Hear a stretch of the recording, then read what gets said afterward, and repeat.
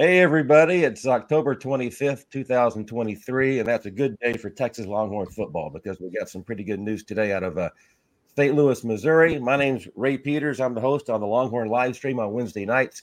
And also we have Rod Babers, lifetime Longhorn, great DB in the Longhorn Legacy of DBU, and Justin Wells, recruiting expert.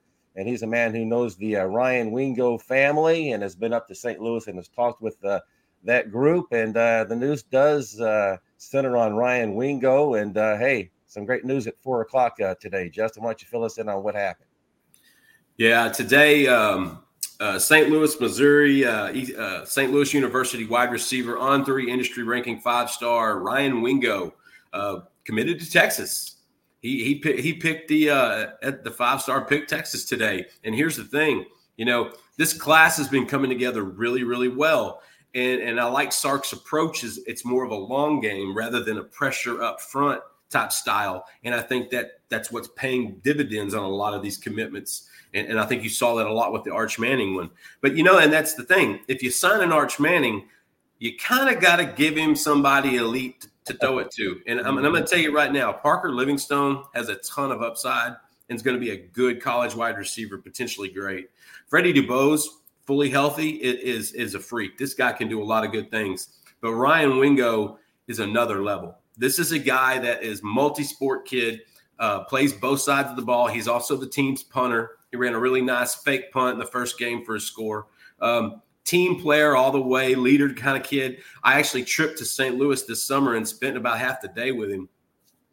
Drove up there, and we spoke for an hour just chatting. Like in most of these interviews go 5 or 10 minutes, and we just talked.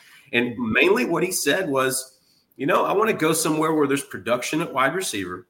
That's his main thing. That was his main thing was I want to see production at wide receiver. And he had been watching Xavier Worthy for the last 2 years.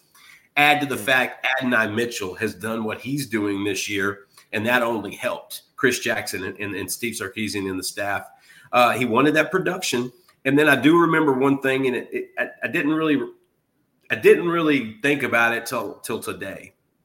And it was, I asked him, are you a kind of stay close to home type of guy?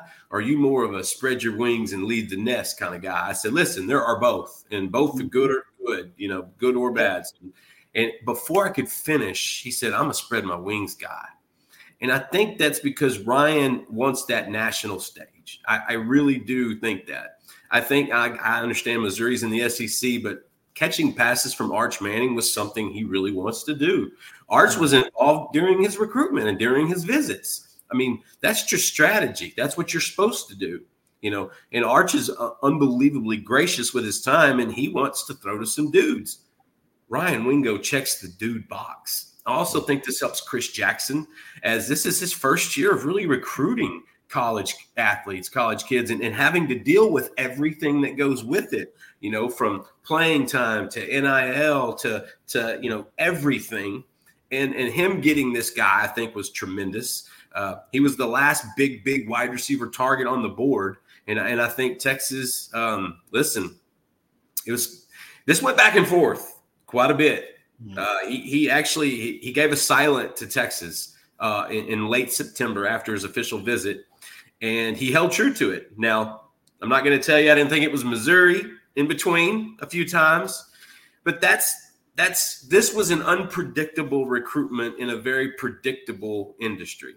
And I think Wingo handled it really, really well. His family really, really well. I got to know his dad, Ronnie, really well. His head coach, Adam Cruz at St. Louis University, I actually got off the phone with him right before we started our show. This is a great kid. I'm glad I went to see him. I'm glad I got to kind of get to know him. And now I get to cover him for the next 4 years. And I'm kind of wondering what my per diem is going to look like from inside Texas when I make that trip again. There you go. Hey, Rod, I know you've had an opportunity to check out Ryan Wingo a bit. Kind of a big kid, about 6'1", a little over 200 pounds, kind of a thick guy, which is pretty impressive at that age already. What are you seeing with Ryan Wingo on tape?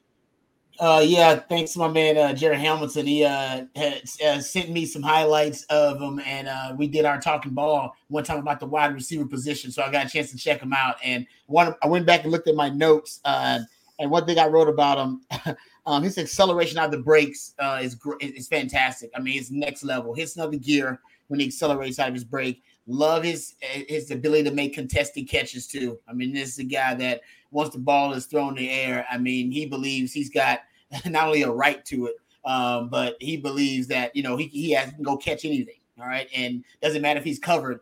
He still is a guy that can go up and make those contested catches. Matter of fact, you're about to see one right now. There you go. He does that a lot. All right. And you see that a lot on film. Love that what he does once he gets the ball in his hands. I mean, he's a punt returner too. So he can make guys miss in the phone booth. I mean, he's explosive with the ball in his hands. He's a guy that can really become an elite ball carrier, make guys miss once he's in the open field and in space. And Sark's offense puts receivers in space a lot. And man, Justin just got done telling you he's watched a lot of Xavier Worthy, and he knows Sark's all about manipulating matchups and getting these speed demons in open space so they can run to daylight, as Sark calls it. And he's one of those guys too. So yeah, he's got the all-around package. There really isn't any true weakness overall in his skill set. Great body control, great balance overall. Just a nice next level elite athlete. And I love the fact that, you know, this is a guy that chose to come to Texas. I know it was a highly contested recruitment, Justin. I know some of the details about it because I heard things, the streets is talking, that kind of stuff. But I'm glad Sark and his staff were able to pull it out. It shows you this is an elite staff when it comes to recruiting. I mean, they continue to show that over and over again with some of the premium positions, but also some of the premium athletes that are landing from all over the country. You know what he told me a lot about, Rod, during his practices before his 7-on-7 was catching it in the cone. Catching it in the cone. That was his focus. Getting his hands and everything and getting his shoulders turned, not sinking his hips in his turn, coming up and catching it in the cone. That was something that his father, Ronnie, actually, they got him a wide receiver coach, trainer, just like a few months before the summer to work on the technique. Because before that, he was just really a great athlete playing wide receiver. And Ryan decided he wanted to dive in and really learn about the nuances to it. And I think that's why you've seen such a better prospect this year. He's been injured a little bit. He's been dinged up, but he's still been insanely productive when he plays. And I knew you would appreciate that. When he told me, he's like, I got to get it in the cone. I thought, okay, that's a kid that's devoted. That's a kid that's working to get it right. Cultivate his craft. Now it's about cultivating the craft. You're right, man. That's next. If that's what I've been watching, base, you're telling me it's just raw athleticism playing wide receiver. Now he's about to become a true wide receiver and absolutely study the position and the details of it. That's scary, man. For some of these kids, it's always a contract year. So he's looking forward to the future. Hey, Justin, we don't want to put a damper on things, but let's just put some perspective on this thing. Missouri's not going to give up, right? Oh, no. Well, okay. Uh-oh. Look at when he does the neck scratch. That's when you know some revealing stuff might be coming down the pike. All I'll say is no, Missouri's not going to stop recruiting him. They may have woke up this morning thinking it was Missouri and got some bad news a little after 4. And sometimes that rubs you a little raw. Sometimes, these kids' decisions, it's big. I don't think Missouri's going to stop recruiting him. I do think sometimes when these decisions are made, true colors of a particular staff may come out and sometimes negatively reflected on the staff, or not so much the staff, but the family and the player. And so sometimes you have that. That's also a data point that you have to consider. Yeah. They take it personally. Kind of so he runs about a 10.5 100 meters, right? I mean, this guy's 6'2", 6'1.5", 205, 10.5. Man, kid. So, hey, Rod, and my older brother played running back at Arkansas and made his mark, and he's the baby. Yeah. He's like a lot of these other recruits, like Kobe Black, where all the older brothers played college ball, and the baby is the one that went out there and got rough with all the older brothers and friends. They wound up being the ball player. And that's kind of what Ryan Wingo is, and it's similar to Kobe Black and a handful of other kids in this class. It's kind of a unique thing. Nice. So I'm going to name a couple of guys that go by initials that may not be great comparisons, but DJ Moore, AJ Brown, so kind of like guys that are real solidly built, but who can run and have good body control. So with him, Ray, I like Chris Godwin. Yeah, I heard you say that wide earlier receiver today, yeah. Jerry had mentioned that one, and I hadn't thought of that. Jerry had mentioned that earlier. I like that one. And I see some Greg Jennings, the old receiver from the Green Bay Packers. I see some of his stride and kind of the way he works. It's not mechanical. There's some fluidity to it, but you can tell he's working the craft, as Rod says. Yeah, Justin got kind of going old school on us there. Yeah, Daniel that old school. That's like late 2000s. Greg Jennings. I don't know, man. People were saying old school, like Greg Jennings. I didn't say hey, James when I Austin. say old school, it is old school. I didn't say Sterling Sharp. Hey, nice. Come on. That's good. I didn't say Robert Brooks. Hey, I'll go old school on you, Green Bay Packer. How about Crazy Legs Hirsch? How's that one? Oh, man. I went old school, didn't I, Rob? You went high school. Hey, Matthew, Daniel Kinnaman in our starred question just had a comment because we're talking about receivers now. Do we worry about hurt feelings when we talk about portal guys for receivers? Now, obviously, we understand that receivers are guys who think highly of themselves and always want to be the center of attention, and maybe they deserve to be. So do we have a concern about bruised feelings at all when you start thinking about bringing in portal guys? Every player is different. Every situation is different. Every step of the way is different. And I say that because there's now more and more of an understanding of your surroundings. 20 years ago, yeah, you could see a returning quarterback prospect get upset because they brought a transfer in. But now it's part of churning the bottom of the roster. Sark handles the roster a lot like an NFL roster. That bottom, it gets churned every cycle. It's getting churned. If you're not making the cut, you're probably going to the portal, and they're probably going to have 3 or 4 spots available for guys in the portal. It comes with that understanding, but like it's a good situation too because listen, Jonte Cook is going to start next year. Yep. And Ryan Wingo he's going to actually be an early enrollee. He'll actually enroll and he'll be in Austin by January. So he's going to have a heads up on some early playing time. But they're going to bring in a portal wide receiver. They're probably done at the high school level, but I'd be almost certain they're going to bring in a portal wide receiver. They're going to lose the top 4 pass catchers on the team. Simple as that. And that's not counting Jatavian Sanders. And so they're going to need a veteran to pop in there because Jonte can play. DeAndre Moore can play. But the depth they have at receiver this year is really strong, and they lose a lot of that. And so I think in every cycle, it's different. If the team was loaded and you're just bringing in guys and you do know you're at the bottom of the depth chart, like an Isaiah Nayor, that's a perfect example of a guy. That's a guy that might get offended by bringing in a portal guy, by bringing in a Ryan Wingo, because he's one that's kind of he transferred in, kind of paid his dues, got the bad injury, trying to come back from his injury. Now he's trying to find the field in a loaded room. It's hard to explain. I think Rod would know better. It's just every situation's different, and every position and cycle are different. But Jonte Cook and Ryan Wingo, they're not going to be offended if a portal wide receiver comes in. That shows fear. And if I know those two, especially Jonte, Jonte, him and Arch Manning have such a good rapport. If anything, you want more guys to come in. When you have a culture of guys that it's like, please join us. I think that's kind of the different mentality now than maybe say the last 6 to 8 years on campus. Yeah. And one thing about Sark, and I'm sure these guys, they recognize it. The youngsters coming in, they're watching film and they're paying attention to the scheme and Sark's tendencies as a play caller and an offensive mind. Sark doesn't have a heavy rotation, like a heavy rotation of wide receivers. He gets his 3-4 wide receivers he likes, and those are his guys, right? And he is a very tight rotation. Shortens the bench. Exactly.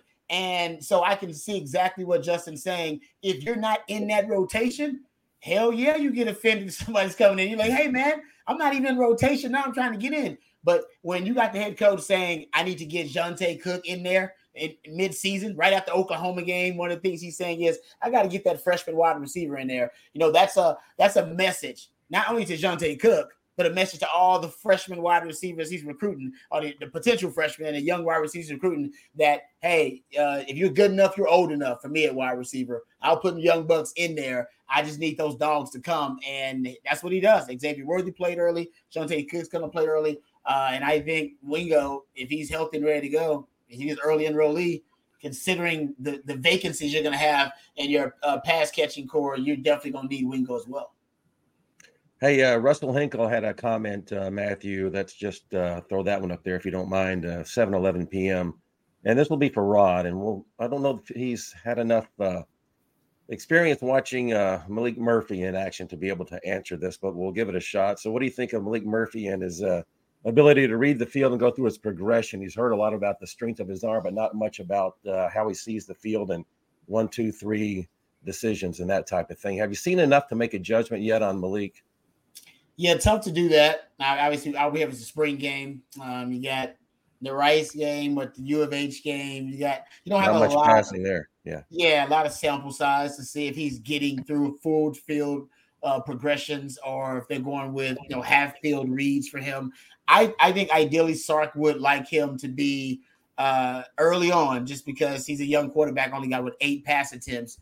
You liked him to be a guy that can go to his first read ideally.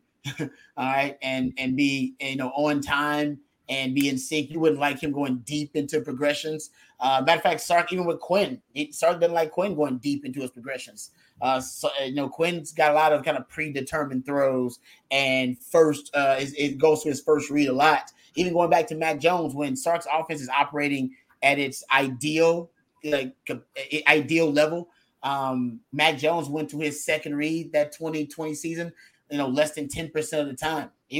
That was on time, on schedule, ball was out. That's when Quinn's at his best, actually. When he's on time, on schedule, rhythm passer, ball is out.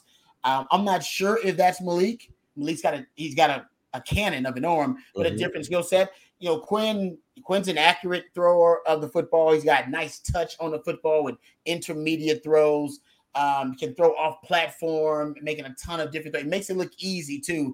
Malik's a different type of passer. He's a passer that throws with force and velocity, right? He's one of those guys that's it's almost a power thrower of the football, and you can see that. And I think they're going to also show that off a little bit. We'll see if he can add some touch and accuracy to his game. We know he's got the arm, but the touch and accuracy are going to be big. I got a feeling Sark's not going to allow him. We're not going to want him going through deep progressions in the offense. Usually that it leads to indecision by young quarterbacks. Hey, we're into the 20 minutes into the Longhorn live stream on a Wednesday night. My name's Ray Peters alongside Rod Babers and Justin Wells. And we're very glad you're with us. And we have something called a super chat that you're welcome to join in. And you can kind of click on an icon there and join the situation, the conversation. And we'll kind of move your comment to the top of the line. Justin Yarbrough did that a little bit earlier, and now let's take a look at Justin's question. And he's got a question for a fellow Justin Wells. So Justin Yarbrough asked, Justin, what are the chances we add another safety to the class?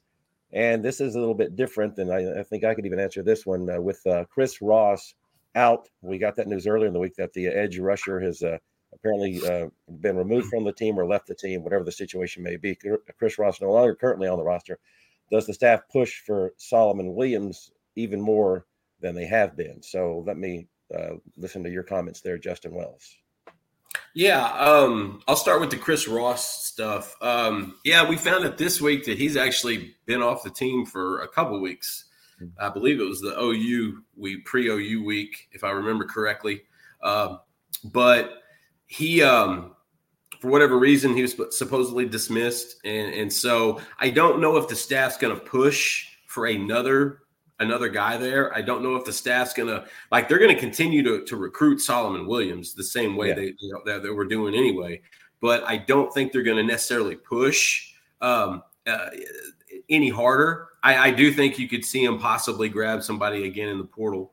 I know that they're going to need some depth on the defensive line and at the edge position. And so I can see them, with Ross, I can see them – doing that, but they're going to recruit Williams the same as they were anyway. I think it was a dead giveaway that Chris Ross wasn't on the team either whenever he was spotted in the stands at Texas and Houston which I was lucky enough to cover last Saturday. Wow. And so that's always good. And he had a good fall camp, Rod. Yeah, he looked great. Did. But whatever, I'd heard him and Sark maybe disagreed with something, and he's just no longer there. But and then the chances they add another safety, 100%. They have to. They're going to listen. The chart. It goes by. It's like Herman's binder. It's like, hey, you need more and more safety in this class, in this cycle. Understand that's why they're going after an Xavier Filsame, the safety out of McKinney that's committed to Florida. There's a reason that they're still talking to Miles Davis, the Converse Judson safety committed to Texas A&M, who's still probably going to come in for a visit on during the Texas Tech game.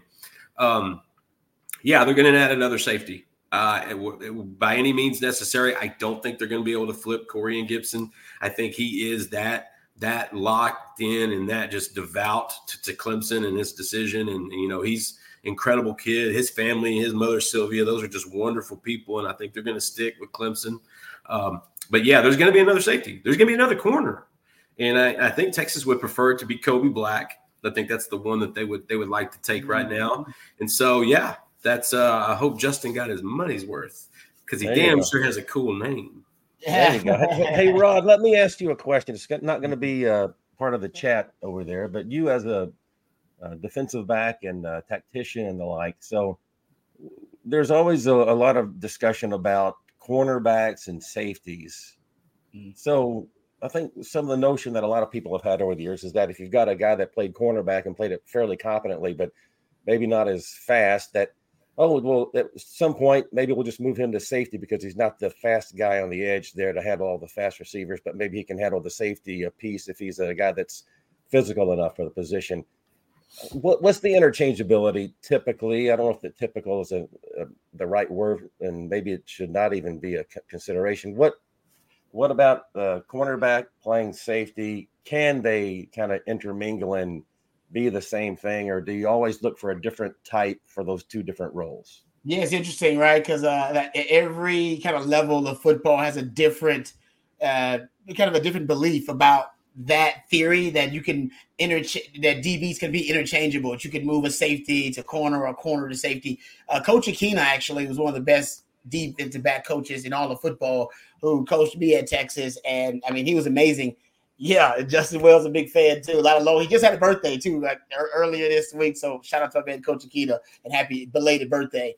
But he always said he wanted corners that could tackle like safeties that could cover like corners, and that was kind of basically the criteria to get on the field. And think about it, early on when he comes in, Quinn Jammer was playing safety, ends up playing corner. Ahmad Brooks was a corner who ended up playing safety later on. Nathan Basher came in as a nickelback and a corner, ended up at safety and then back to corner early on. And then even when those younger guys came in, Coach Akina kind of kept that mentality because he believed that in order for the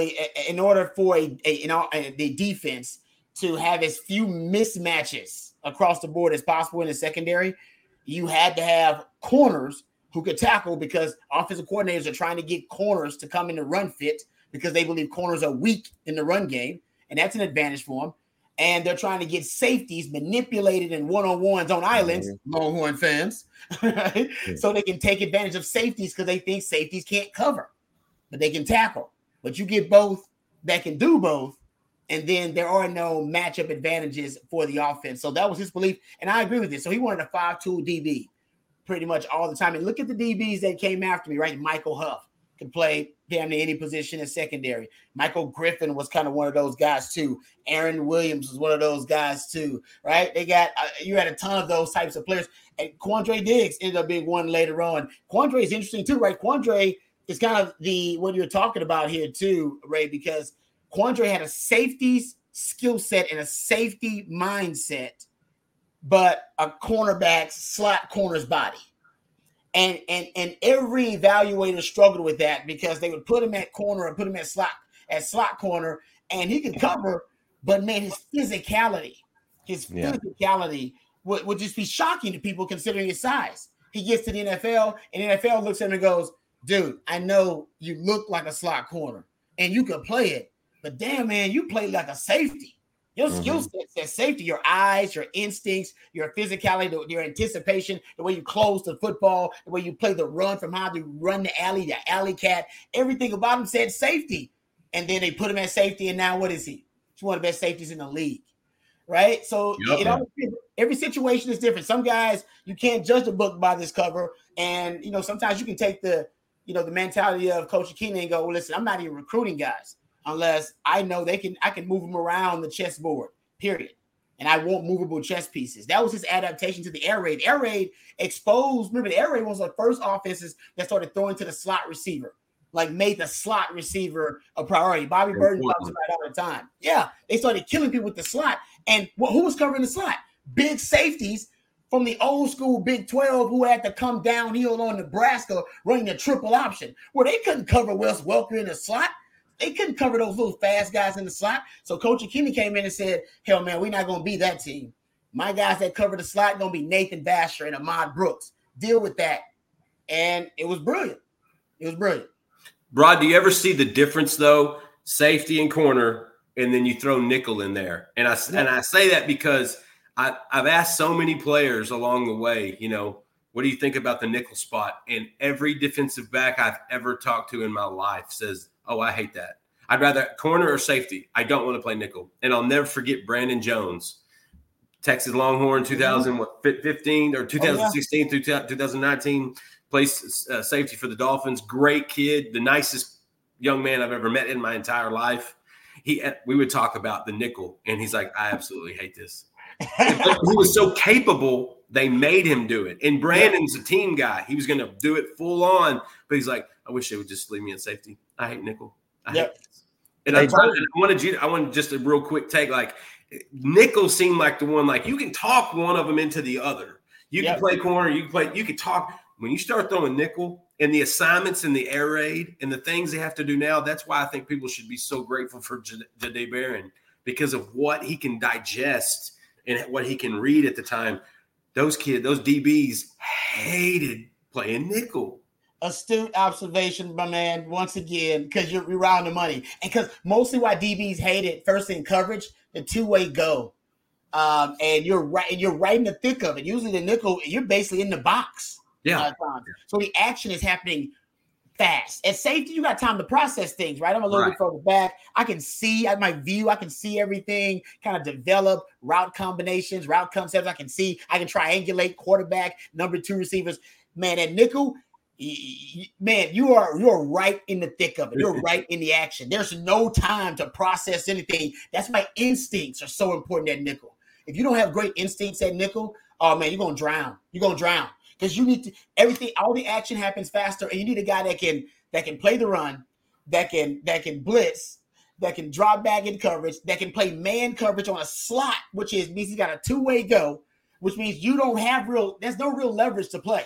You can play inside leverage, but you're giving up a lot of outside. You play outside leverage, but unless you got some help, you're giving up a lot of inside. And you have to set the edge sometimes. And you got to be a run defender. Oh, my, it's brutal. Trust me, I played it my freshman year, and I always said this. If you can play nickel in the Big 12, there's a good chance you can play in the NFL. Amen. You can play nickel at a high level. That was a good question. Yeah, not be a scrub, but you can play it at a high level. Go look at the lineage of nickel at Texas. Go look at the lineage of it.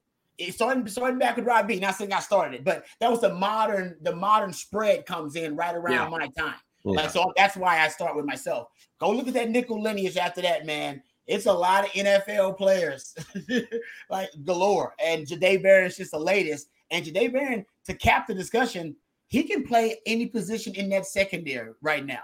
Yes. He can play corner. He can play nickel. He's played 3 so far.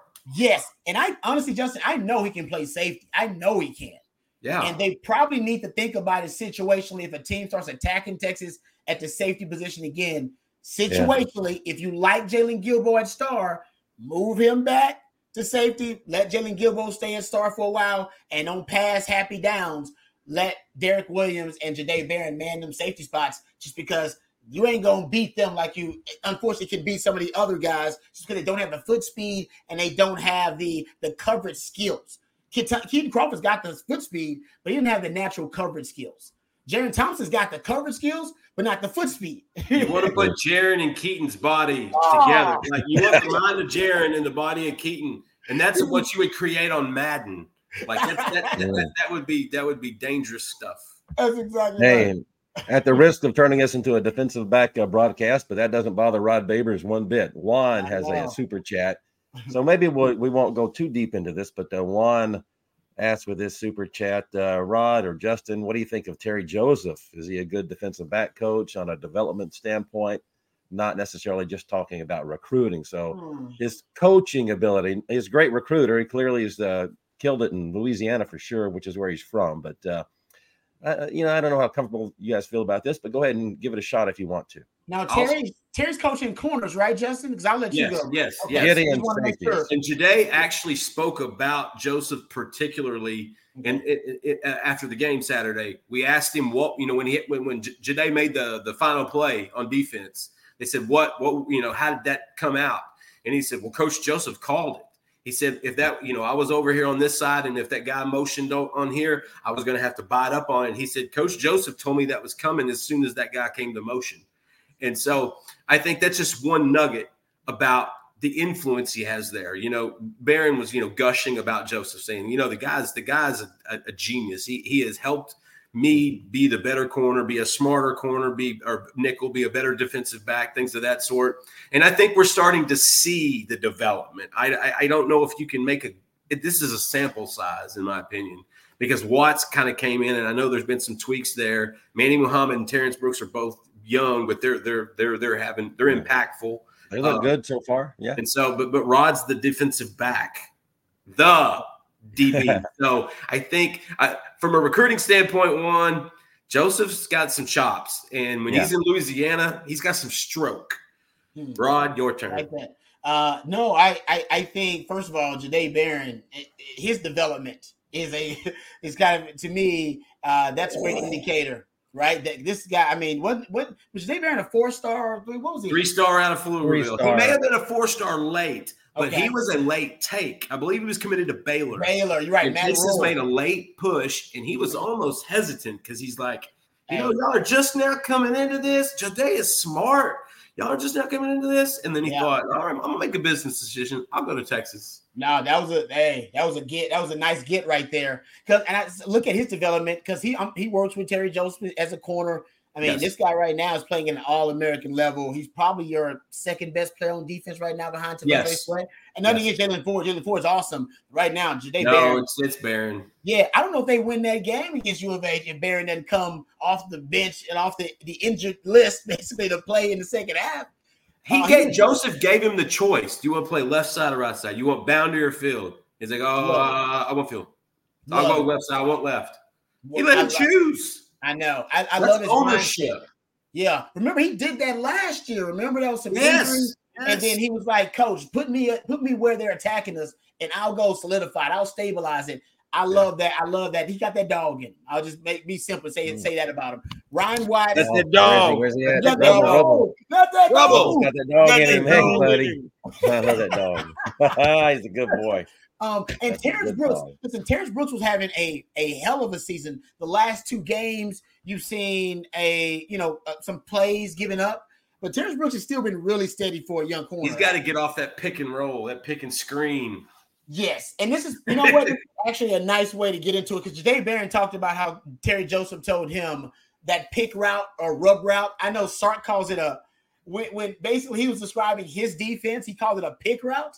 But when Sark is on offense, he never talks about the rub routes he runs, and they run a lot of rub routes. So just, I'm a DB. It's always a pick route to me. So a pick route is to a rub route what kind of like tax evasion is to tax avoidance. Like, it depends on the way you're looking at it, right? So that was smart though of Jade Barron. You got to decide how you want to play those pick routes, those rub routes. And Texas is getting rubbed and picked on a lot of routes, and they don't know really how tail piping. He said he got to do a better job at tail piping. I said, isn't it an adjustment with leverage? Isn't it really just a leverage play? Yeah, it's leverage and technique of how they want to play it. So you're talking about closely clustered groups of wide receivers, right? Or a tight end, any kind of receivers, tight end receivers, or running backs. Yeah. Yes, when they put them closely together, then Texas can't they can't be as aggressive. So Texas has to play off or play levels or play tango, which is playing the inside cut or the outside cut, because they don't want to get picked. They don't want to get rubbed. All right. And then a guy's running wide open. But what's happening is Texas is not communicating and passing these routes off effectively in coverage.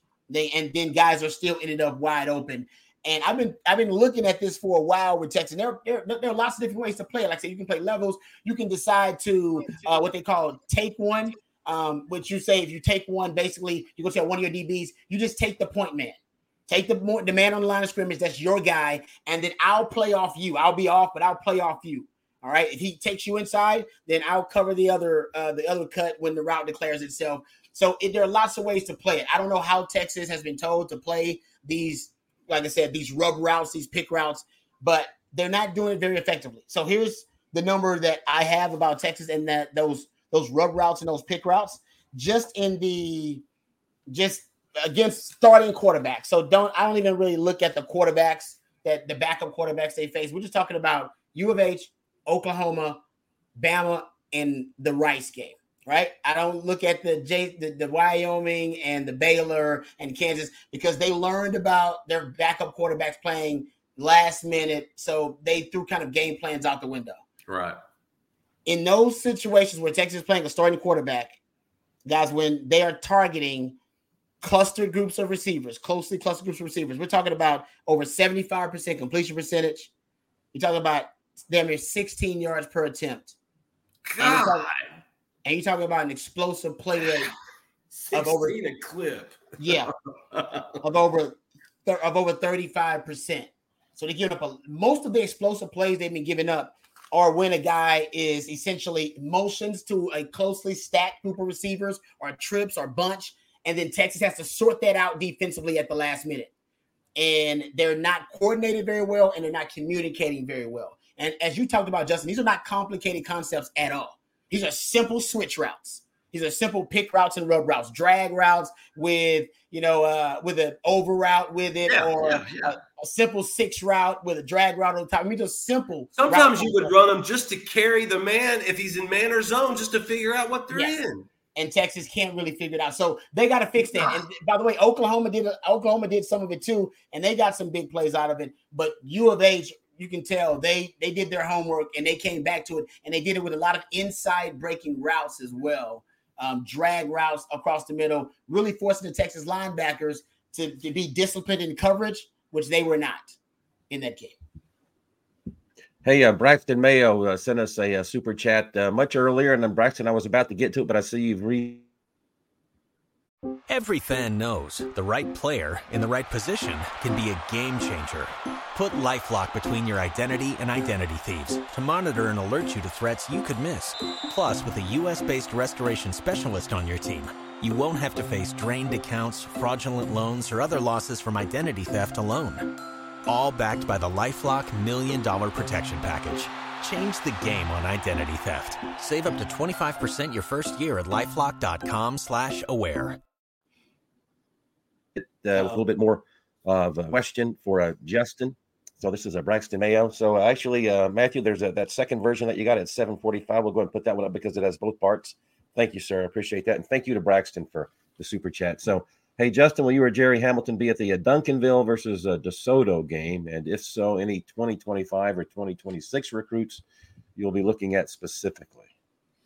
No, we will both be there. Yes, we have lots of recruits to look at. Duncanville is a minor league. It is loaded. Not only do you get to see Colin Simmons, Texas commit, Alex January, interior defensive lineman commit, 4-star. The 2025s in Duncanville are fantastic. It starts with Decorian Moore. I did a recruiting notebook, where we do basically a coaching evaluation on him. He's one of the top-rated receivers in the country. Fast, 6 foot, about 180 pounds. Really good on the track, even better on the football field. It's committed to LSU, but I just don't. I don't think that sticks. I think that was kind of an irrational decision at the moment, but he's pledged there right now.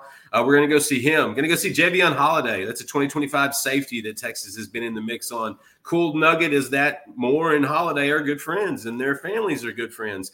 And their families are good friends with Cam Williams and with Colin Simmons and with Alex January. And so this pipeline that Sark has started to develop is flowing, like a gas pump. It's going. And right now, the 2026s are guys you need to look at. They have a tight end named Zachary Turner, about 6'5", about 200 pounds. He's kind of a young gazelle right now. He's getting his legs underneath him, but he has a great catch radius. He has good hands. He runs. He's got some athleticism, and I think they're going to be able to use that. And then they've got another edge coming up, guys, and I'm not kidding you. Kevin Ford Jr., remember that name. He is a guy that, when you're playing behind Colin Simmons, he's the kid. He's picking up all the pointers. He's paying attention to everything. Texas offered him here recently. His offer list has already started to grow, and he's in his sophomore season. That should tell you something. He's an active guy on Duncanville's defense as a sophomore. And I think that really merits, recognition. And so there are tons of them. And that's just Duncanville. DeSoto's got Tiger Ridden. Booby Feaster, who is going to be a 5-star. He's a 2027. He is a freshman playing on the varsity at DeSoto, and he's playing well. He's good. And so Tiger Ridden's Texas offer. Byron Washington, one of the biggest humans you're going to find in the state of Texas. I think he's at the 6'7", 370 range, 380 range. He is a big drink of water. Hell, he's a gallon of milk. It's just both teams are loaded. Both coaching staffs are great. I love what Coach Samples has done at Duncanville. I absolutely love what Coach Mathis has done at DeSoto. So, Braxton, we sure do appreciate it. But no, both of us are going to be there. Jerry and I we understand that's the work of two men to try to get all of that content and all that information. Plus, it's going to be a good game. I don't know if it's going to be a great game. Duncanville is a train right now, but DeSoto is scrappy, and they've got some ball players, and so it's going to be fun. Braxton, thank you. Yeah. Hey, Daniel Kinnaman threw us a super chat as well, and Rod, you'll like this one. So Daniel says, speaking of recruiting, whomever got Rod Babers over at Inside Texas needs to get major props. So my man.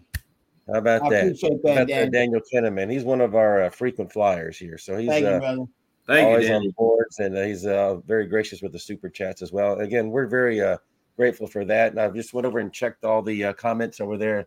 And we really appreciate it. Everybody's always got a lot going on in the comments on the Wednesday night streams. And so we appreciate you guys having your own kind of conversations in there and listening to us at the same time. So we're really cool with that. I think that we've got a fun group and a good community here. Austin asked this a little bit earlier, and I'm not sure. Is this true, Justin Wells? What do you think? Of course, we have different recruiting evaluation services. Right. Is Kobe Black no longer a 5-star? Is that what do we need to learn about that, Justin Wells? Okay, like you said, there's different recruiting services. On3 has their own, and then the On3 does an industry ranking, which is essentially taking the other facets. They take, thank you, Matthew. That's why you're the king. 24/7, ESPN, Rivals. Now, I don't think they put as much stock in ESPN and Rivals because they don't put as much effort into the recruiting as they used to. And we didn't feel like it would benefit the algorithm to give them as much credit as you would like a 24/7 or On3 that really puts a ton into the recruiting and evaluations. So I know it's an interesting measure there that Mr. Shannon Terry and those guys came up with, and it's been bodacious. But if you'll look, he is an industry ranking 4-star. I guess the re-rankings that came out, he was an industry ranking 5-star for the longest. On3 has him, rated relatively high, number 8 corner in the country, top 15, 17 in the state. But the industry ranking had him as a 5-star forever. And so that's another thing. Every time one of those 4 outlets has a re-ranking, which is basically quarterly, then it changes. The numbers change, the algorithm changes, everything changes, everything falls differently. And so I'll tell you this. Let's just cut to it. Forget stars, okay? I have seen Kobe Black. I was talking to his dad about this. I've seen Kobe play 3 different sports multiple times, 3 or 4 different times for each sport. I think it was like 18 times in the last 2.5 years, and that's not counting camps. That's not counting satellite camps. Kobe Black is a 5-star. This kid can go. He's 6'2", 200 pounds. He's playing safety this year because you put your best defensive player that's also a defensive back there at safety. Now in college, he's going right back to corner because that's where you're a corner until you're a safety in college and in the pros. But in high school, they need him back there safety. He has been weaponized on offense. He's been tremendous on offense as well. But I'll tell you one story. There was a head coach, Division I, at one of Kobe's games recently that I was at. And this is a guy that I've known for a long time. And we're talking, and he's like, I don't know if that guy's a 5-star or not. And so he walks across over to the field, and I guess he's talking to somebody else. And then he messages, Kobe makes an insane play. And he messages me back and he goes, shows what I know. That's a 5-star. And this is a head football coach at a major university in Texas. And I thought that was hilarious. So, yeah, from the industry ranking, the stars, good question, Austin. Is he the 5-star on that regard? No. But in real life, Kobe Black is a 5-star. Gets it done. Agreed. Hey, Braxton Mayo joins in again with the super chat. Now, I hope the Taft family isn't watching this one because they may not appreciate it, but we appreciate Braxton for weighing in, and he has the right to ask his question. And I'll let Ron answer it, but I'll answer it too because I got some words for that one. So Braxton asks, will somebody please answer this question for me? Why is Michael Taft on the field? Do we have nobody else? So I'll shut up and let you guys talk about it then. I think first of all, I was talking about the communication issues they have back there in the secondary. I think they trust Michael Taft. I think they trust him to get the calls right back there, to actually get guys aligned and get them organized. And I think that's something that maybe Texas defense has struggled with before. And maybe he's one of the guys they do trust out there. Obviously they do. But I think they trust him actually to know where to be and know where other guys are supposed to be, not just knowing his job. All right, knowing where other guys are supposed to be. You can see that if you're watching the games, you can actually see it in some of his frustration with some of his other teammates that, guys are missing assignments mentally. Now, missing tackles, guys getting beat, that happens, all right? And I'm not saying he doesn't get beat and had missed tackles. We're talking about just being in the right place, alignment assignment football. And he's an alignment assignment guy, and I think that's why the coaches like and trust him. He is coming off his best game. I know people don't want to hate on him, but he is coming off his best game, got a pick. I believe he led the team in tackles, if I'm not mistaken, too. Yes. So, I mean, we're not in practice. We're not privy to it. I think he is one of their best options. Now, you can say what you want. That's where we'll get back to recruiting and recruiting better athletes. But I've heard people say the same thing about Jaron Thompson. They've said the same thing about Keaton Crawford. Essentially, Longhorn fans don't like any of the safeties that are playing. Right. They see one get burned on one particular play. Yeah. Now, granted, I think we've learned that Jaron is more of the angles, sets guys up quarterback. Keaton's more of the freak athlete. If he comes downhill, he's probably going to hurt you. The whole school kind of headhunter in a way, but doesn't really read keys. And so Michael Taft is coaching all those guys during the game, and he was doing it Saturday. And I'm telling you, it made a difference. It wasn't just his interceptions. That guy was doing an abnormal amount of coaching in the backside of that secondary. They were trying to do their best. And I really think in a little bit more games, Taft and Derek Williams might be something. I think there's a good yin and yang there on how they can be used. And trust me, the staff is doing what they always do. They're going to recruit over Taft. They're going to recruit over Derek Williams. That's what they do every class. So recruiting will get better. But Michael Taft, there's a reason he's on the field. Like Rod said, they trust him. He's out there coaching these guys because a lot of these young guys out of position, it's mental mistakes. It's mental breakdowns. And Taft is a big, big coach on the field. Yeah, it's communication breakdowns, coverage brusts. There's a reason that this defense is subpar in defending 2-minute drills, because 2-minute drills is just a crisis mode situation for the defense, And Right. it's all about communication. It's all about being hive-minded, meaning everybody, not necessarily being able having to say it verbally, but everybody thinking the same way, seeing the same things, reacting the same way, and everybody making the same adjustments. And this defense they do not operate with a hive mind. The back seven. They are a lot of times the safeties are doing different things in the corners, and the guys are passing off routes that are not being picked up on the other side.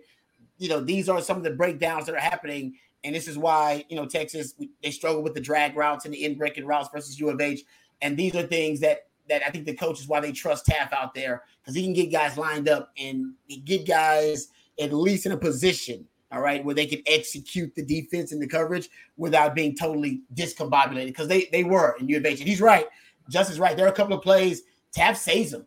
He actually operates outside of the construct of the defense to save the day and make the play, because it was going to end up being, worse, and kind of stop the bleeding.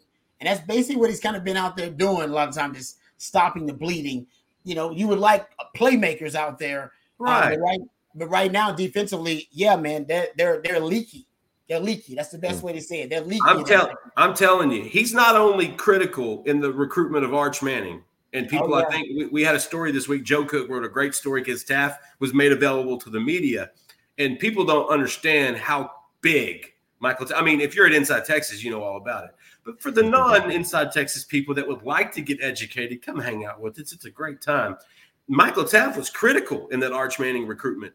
And this is a guy that's back there. This is why I said this. He's talking and teaching Derek Williams daily. And Derek Williams is getting more reps. If you look at the chart – Williams' reps are increasing each time. He made some plays in the first and second half on Saturday. He still has a little ways to go, but that's the influence you want from a Michael Taft. Yeah, he may not bring this ultra athleticism, but he's not only getting guys in the right position and usually taking the right angle and not usually missing a tackle. He's helping the guys along like a Derek Williams, who might be a first-round pick in 2.5 years. I mean, the guy has an unbelievable upside that we're seeing. And so, yeah, Taft, definitely valuable. And Braxton, we appreciate that again. Yeah, if I think if Jaron Thompson and Keaton Crawford were playing much better at a much higher level, then that'd be a better argument. I think it'd be a more valid argument that, hey, man, Taft, he didn't need to see the field because these guys are playing at such a high level. There's a separation between Taft and Keaton Crawford and Jaron Thompson. Is there a big separation and a gap between Jaron Thompson's play, Keaton Crawford's play, and Michael Taft's play right now? No. Yeah, exactly. There's not. So I honestly think the coaches see that there's a lot of benefits to having Taft on the field, as Justin just said. And each guy they don't have a 5-tool safety that gives them everything. They just don't. Another reason they're taking another safety in this cycle. Jordan Johnson-Rebel has got some of that Quandre Diggs to his game. Yeah. 5'10", 175 pounds, coming downhill top guy. But that's why they're going to try to add another big-time safety. That's why they're trying to get the 5-star Xavier Filsame out of McKinney. That guy is an athletic freak. And they're going to stockpile him. But sometimes you don't always get what you want, but you always get what you need. Oh, there you go. Hey, Justin, I think we can give people 2 months for $1 for Inside Texas subscription. You think we can swing that deal? I can do that. I'll do that right now. And if I don't earn your business, if you listen, come hang out at InsideTexas.com. We're doing $1 for 2 months. That's going to get you into December, into early National Signing Day, which is some of our favorite time of the year. Come hang out with us. Promo code OTFIT23, OTFIT23. Come hang out. Let me earn your business. Reckless Trey had a question earlier about, giving him a reason for signing up. And I said, there he goes. He's signing up. Maybe I should shut up. When you make the sale, be quiet. There you go. You did good, man. You did good. We set that up. We did some teamwork right there, buddy.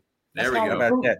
Robert Muhammad's been cussing my name for an hour now, but Robert, I've been watching your question there. I just wanted to kind of get into some other things before we started talking about Saturday's opponent. But Brigham Young Cougars.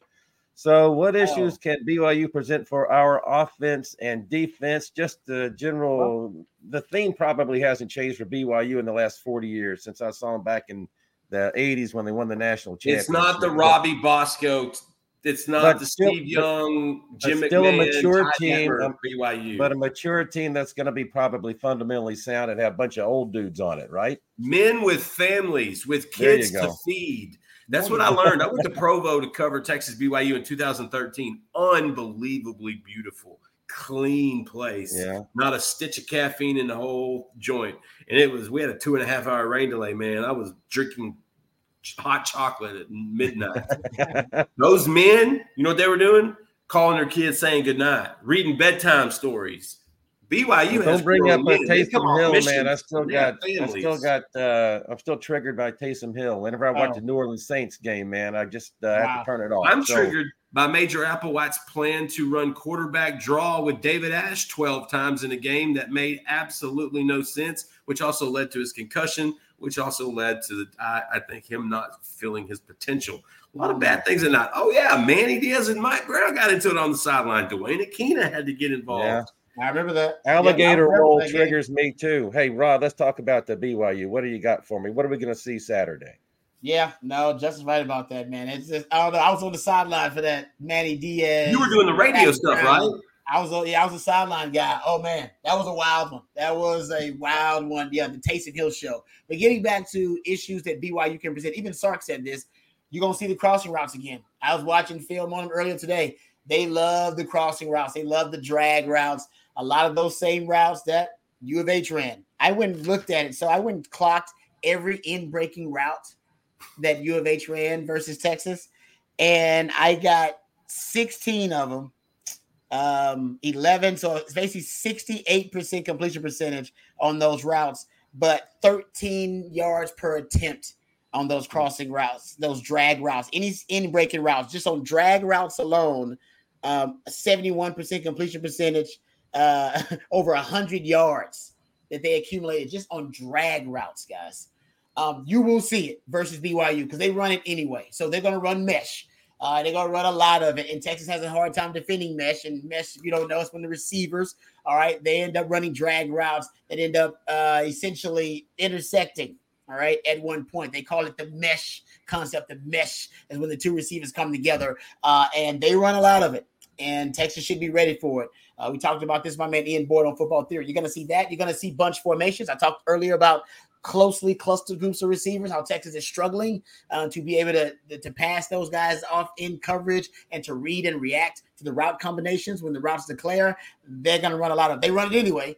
But against Texas, you're going to see them run a lot of that too. So I'm a little worried. And I think they run empty. And by the way, U of H, I've noticed how much empty formation U of H ran. They ran a ton of empty formation versus Texas, and they were really successful in empty formation. I believe that 51-yard scamper that the young man caught, like a drag route, that was out of empty formation. Texas better be ready for that. Those three concepts you're going to see a lot of if you're the Texas defense because those are issues they haven't solved.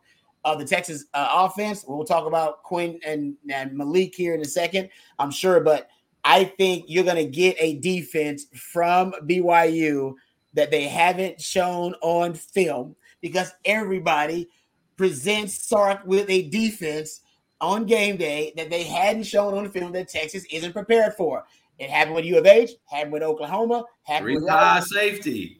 Exactly. Adnan Mitchell said we're going to see it for the rest of the season.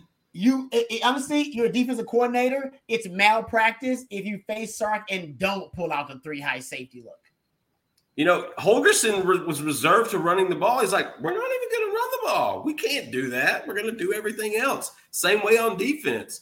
And I think Texas should, just because you can't see it on film, prepare for it as well as you can because it's coming in some form.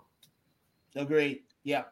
So they got a lot of turnovers in their last game. And we have a young quarterback who's going to be playing. So do we just what's the approach, Rod? What's the best approach for Sarkisian to make sure that they don't bait Murphy into some sketchy situations? Hey, run game. Thank God that Jonathan Brooks is one of the most productive running backs in the country.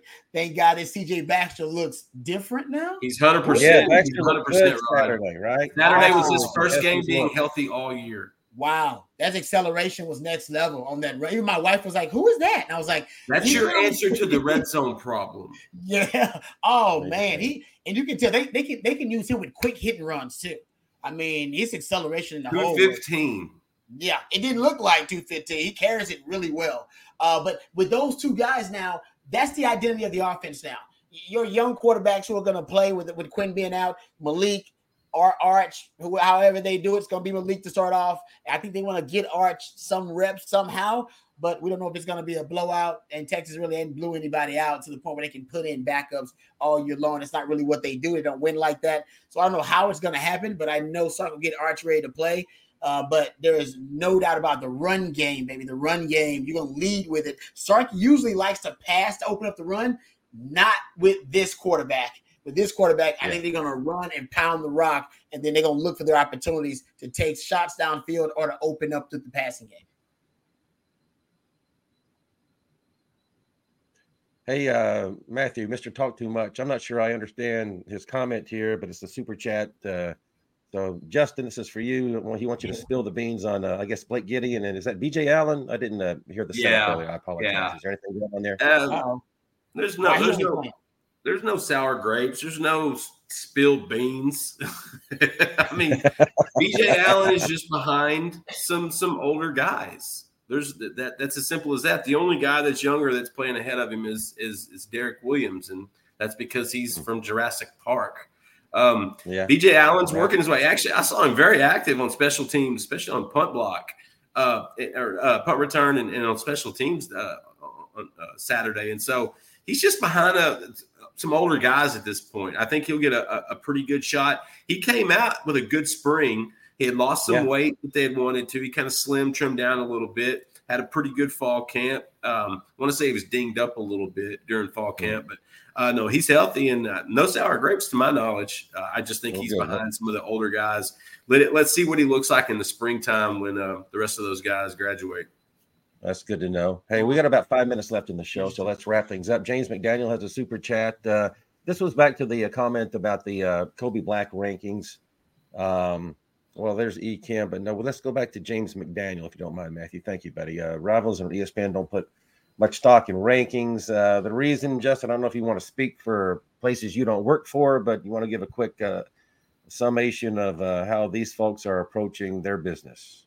I don't think they have figured out the best way to maximize that part of it. I'm not necessarily sure what the reasoning is, but I just know that, from an on-3 standpoint and 24/7 to a certain extent, that there's a demand for it. There's a demand for the compartmentalizing of athletes and prospects and the next big thing and your guy's next teammate and your team's next big star. Like there's something to that to all of us as sports fans. I think that's why a lot of us do it.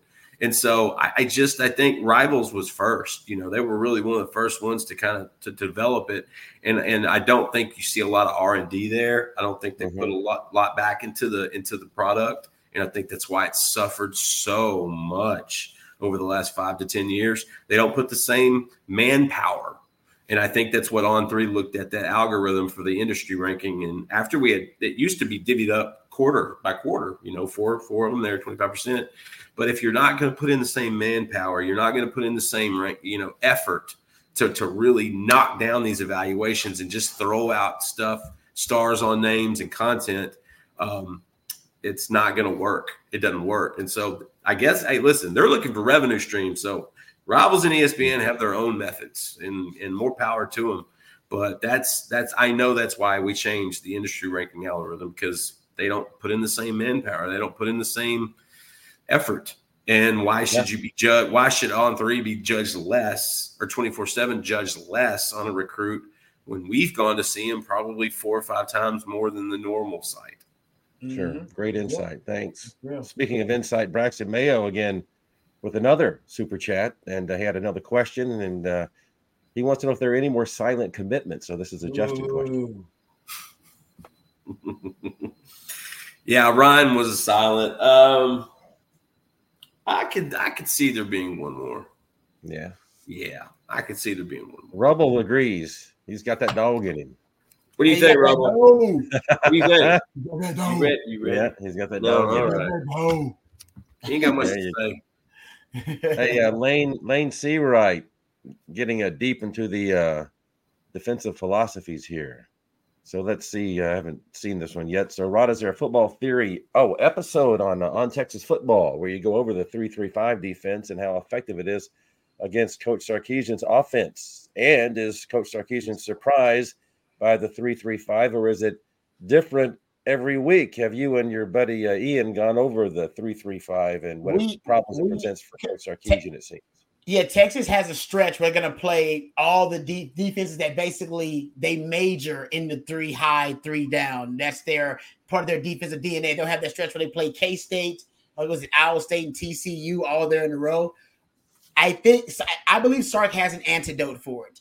And we do go over this in football theory a little bit, but I'll give it to you really quick here. Okay, so U of H, they ran the 3 high, 3 down to start off. They even ran on the first series. Sark said that. They revamped everything and ran a 3 high, 3 down. Texas was scoring points against the 3 high, 3 down. Hell, they went up by 21 points. So what was the difference? Well, the difference is that U of H decided to start bracketing A.D. Mitchell and Xavier Worthy, and then Texas couldn't get the running game going. Here's something interesting, though, that I found. So I think Sark has found the antidote to the 3 high, 3 down. And I think it's his 6-0 line package. Last season, based on my notes, Texas averaged over 6.5 yards per rush against 3 high, 3 down defenses running the 6-0 line package. I think Sark has found this out too. So how about this little nugget? I went and looked at the 6-0 line package versus U of H. In the first half, the offense was averaging over 9 yards per play, running the 3 high, against the 3 high, 3 down, basically running the 6-0 line package. Their first 2 touchdowns came on 6-0 line package, Big 12 packages. They were throws, but they was in the Big 12 package. And even though Sark had a lot of success running the 6-0 line package in the second half, they only ran it like twice.